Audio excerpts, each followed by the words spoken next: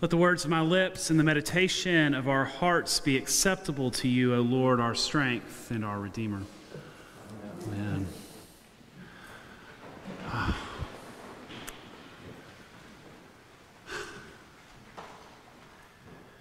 mean, even with like 25% capacity, with Mass and letting our choir sing to us as opposed to us all singing together, even with all of that, it is so good to see y'all here. And even cooler that we can still be gathered with our friends online, doing that all together. So it is almost overwhelming watching the kind of muddle in the narthex before that we've missed for some time. It's probably appropriate that it is on this day. Do you all know what today is? The Feast of Pentecost. We got people been around the church long enough. I mean, it's why we're wearing red. It is the birthday of the church, as they so say. So when you leave today, we've got plenty of little mini cupcakes for you because you can't have a birthday without mini cupcakes.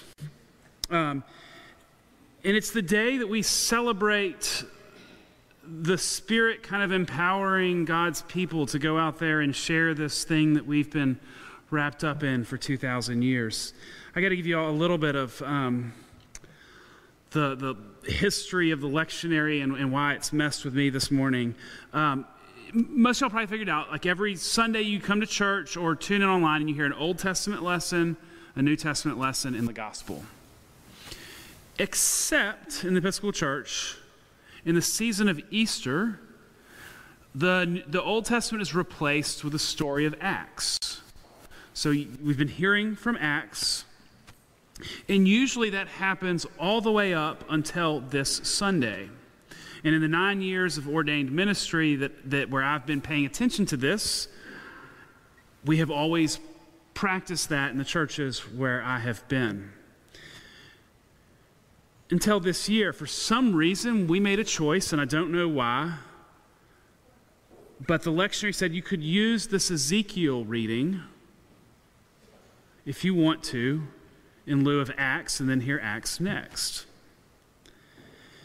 And the Ezekiel reading is usually done on the Easter Vigil because it's the story of the dry bones being animated and coming to life, and it kind of foreshadows that understanding of resurrection, and so it's a powerful Easter story. And today we are getting it not in Easter, but it's setting the stage for how the church grows and how we live into our ministry. I just have to let you know that this is new. This idea is new for me. So many of y'all probably recall our former seminary and intern that was here about a year ago, Kay Williams. Kay is now a deacon, and Kay is a school teacher who spends all of her free time, a lot of her free time, loving on the people in Woodlawn. And she has helped kind of breathe life into that community kitchens program there, the warming station where people spend the night in the winter. And then, several years ago, she realized that a lot of the kids in the neighborhood, weren't being fed in the summer. They're kind of without any kind of direction or vision. And she started this program called Grace Works. And so Woodlawn, I got to give you all some images. A vibrant community 40, 50 years ago. And it's one of those neighborhoods where the challenges are more visible than they are in the midst of in our community. It's a place where somebody gave her a church and thought they were the one winning the deal, because they didn't have to keep up with this property. So somebody gives Kay, if you can imagine this, a church that has been sitting there probably without being occupied for 20 years. Somebody else gives her a house across the street, and the only value they can get from it is to tear it down, find a little bit of the scrap lumber, and they turn the yard into a food forest. But it's a neighborhood where you can't get anything for a house. And so somebody gives Kay this church, and she's begins kind of dreaming about how to make it something more for the community. So at St. Stephen's, we've been kind of helping her dream a little bit, or maybe more inspired by her dream, and we decided we wanted to help build a laundry room in that church. And so yesterday was the kickoff where we did some of the labor around that building, and we're going to be there on the last Saturday of the month for the next 4 months. But I want y'all to picture, if you can get a picture of what that church looks like in your minds. When you're on a street where there's lots of weeds coming up on the sidewalk, and the church is all brick. It's pretty secure because they're keeping some tools and so on in there.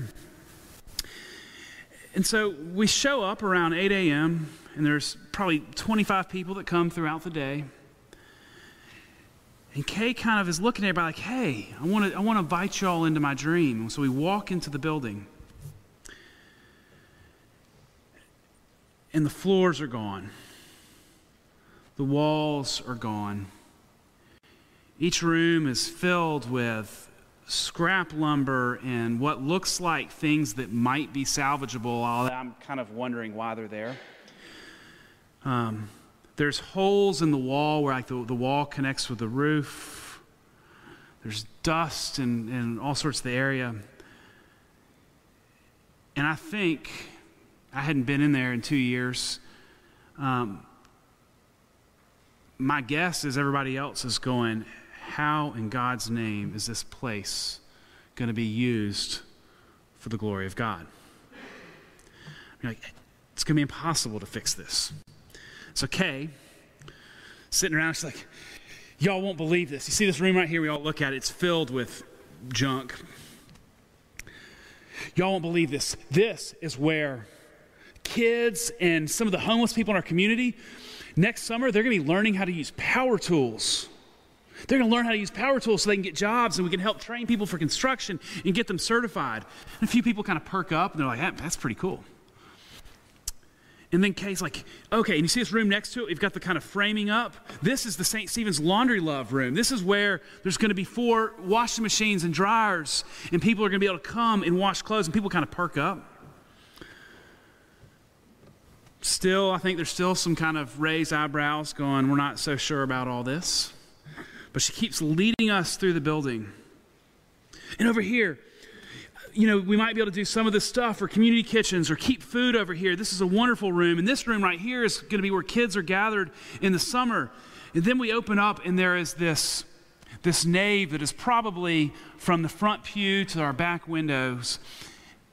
And she's like, and this is going to be the church, where anybody can have a church. So they've got a bunch of neighborhood, like house churches, and they're all, any group can worship there. And all of a sudden, the kind of dust is fading. Now, here's the thing that's weird. By the time Kay finishes telling the story, I kid you not, I can see all of that stuff taking place in there. Her energy, her hopefulness, her vision, her invitation into that vision. You not only begin to believe that it's going to happen in the near future, you begin to see it. I mean, that's hope. That's the story of Ezekiel. She is breathing flesh and bone into that place. And everybody that's gathered there has gone from skeptic to believer, or at least less skeptical. It's going to take a lot of work and a lot of love, but it's going to happen. It's going to happen. She's breathing life into that place. She's breathing life into that place. Because that's the thing. That's the thing about hope.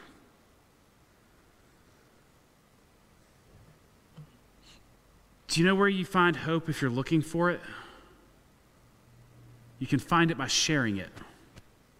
Like, that's the radical thing that we're learning, is that hope begets hope. Love begets love. I mean, this is the story of how the church spreads on Pentecost. It's not that God does something and sets it in motion. It's that these people that are gathered are inspired, and they believe that God is doing something radical. And they want to be a part of it. And in believing, they go out and help others find hope in that same way.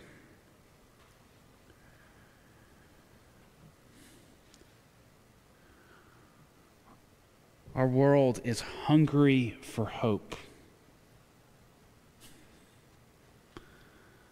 We are hungry for stories of good news, of redemption, of love, of resurrection.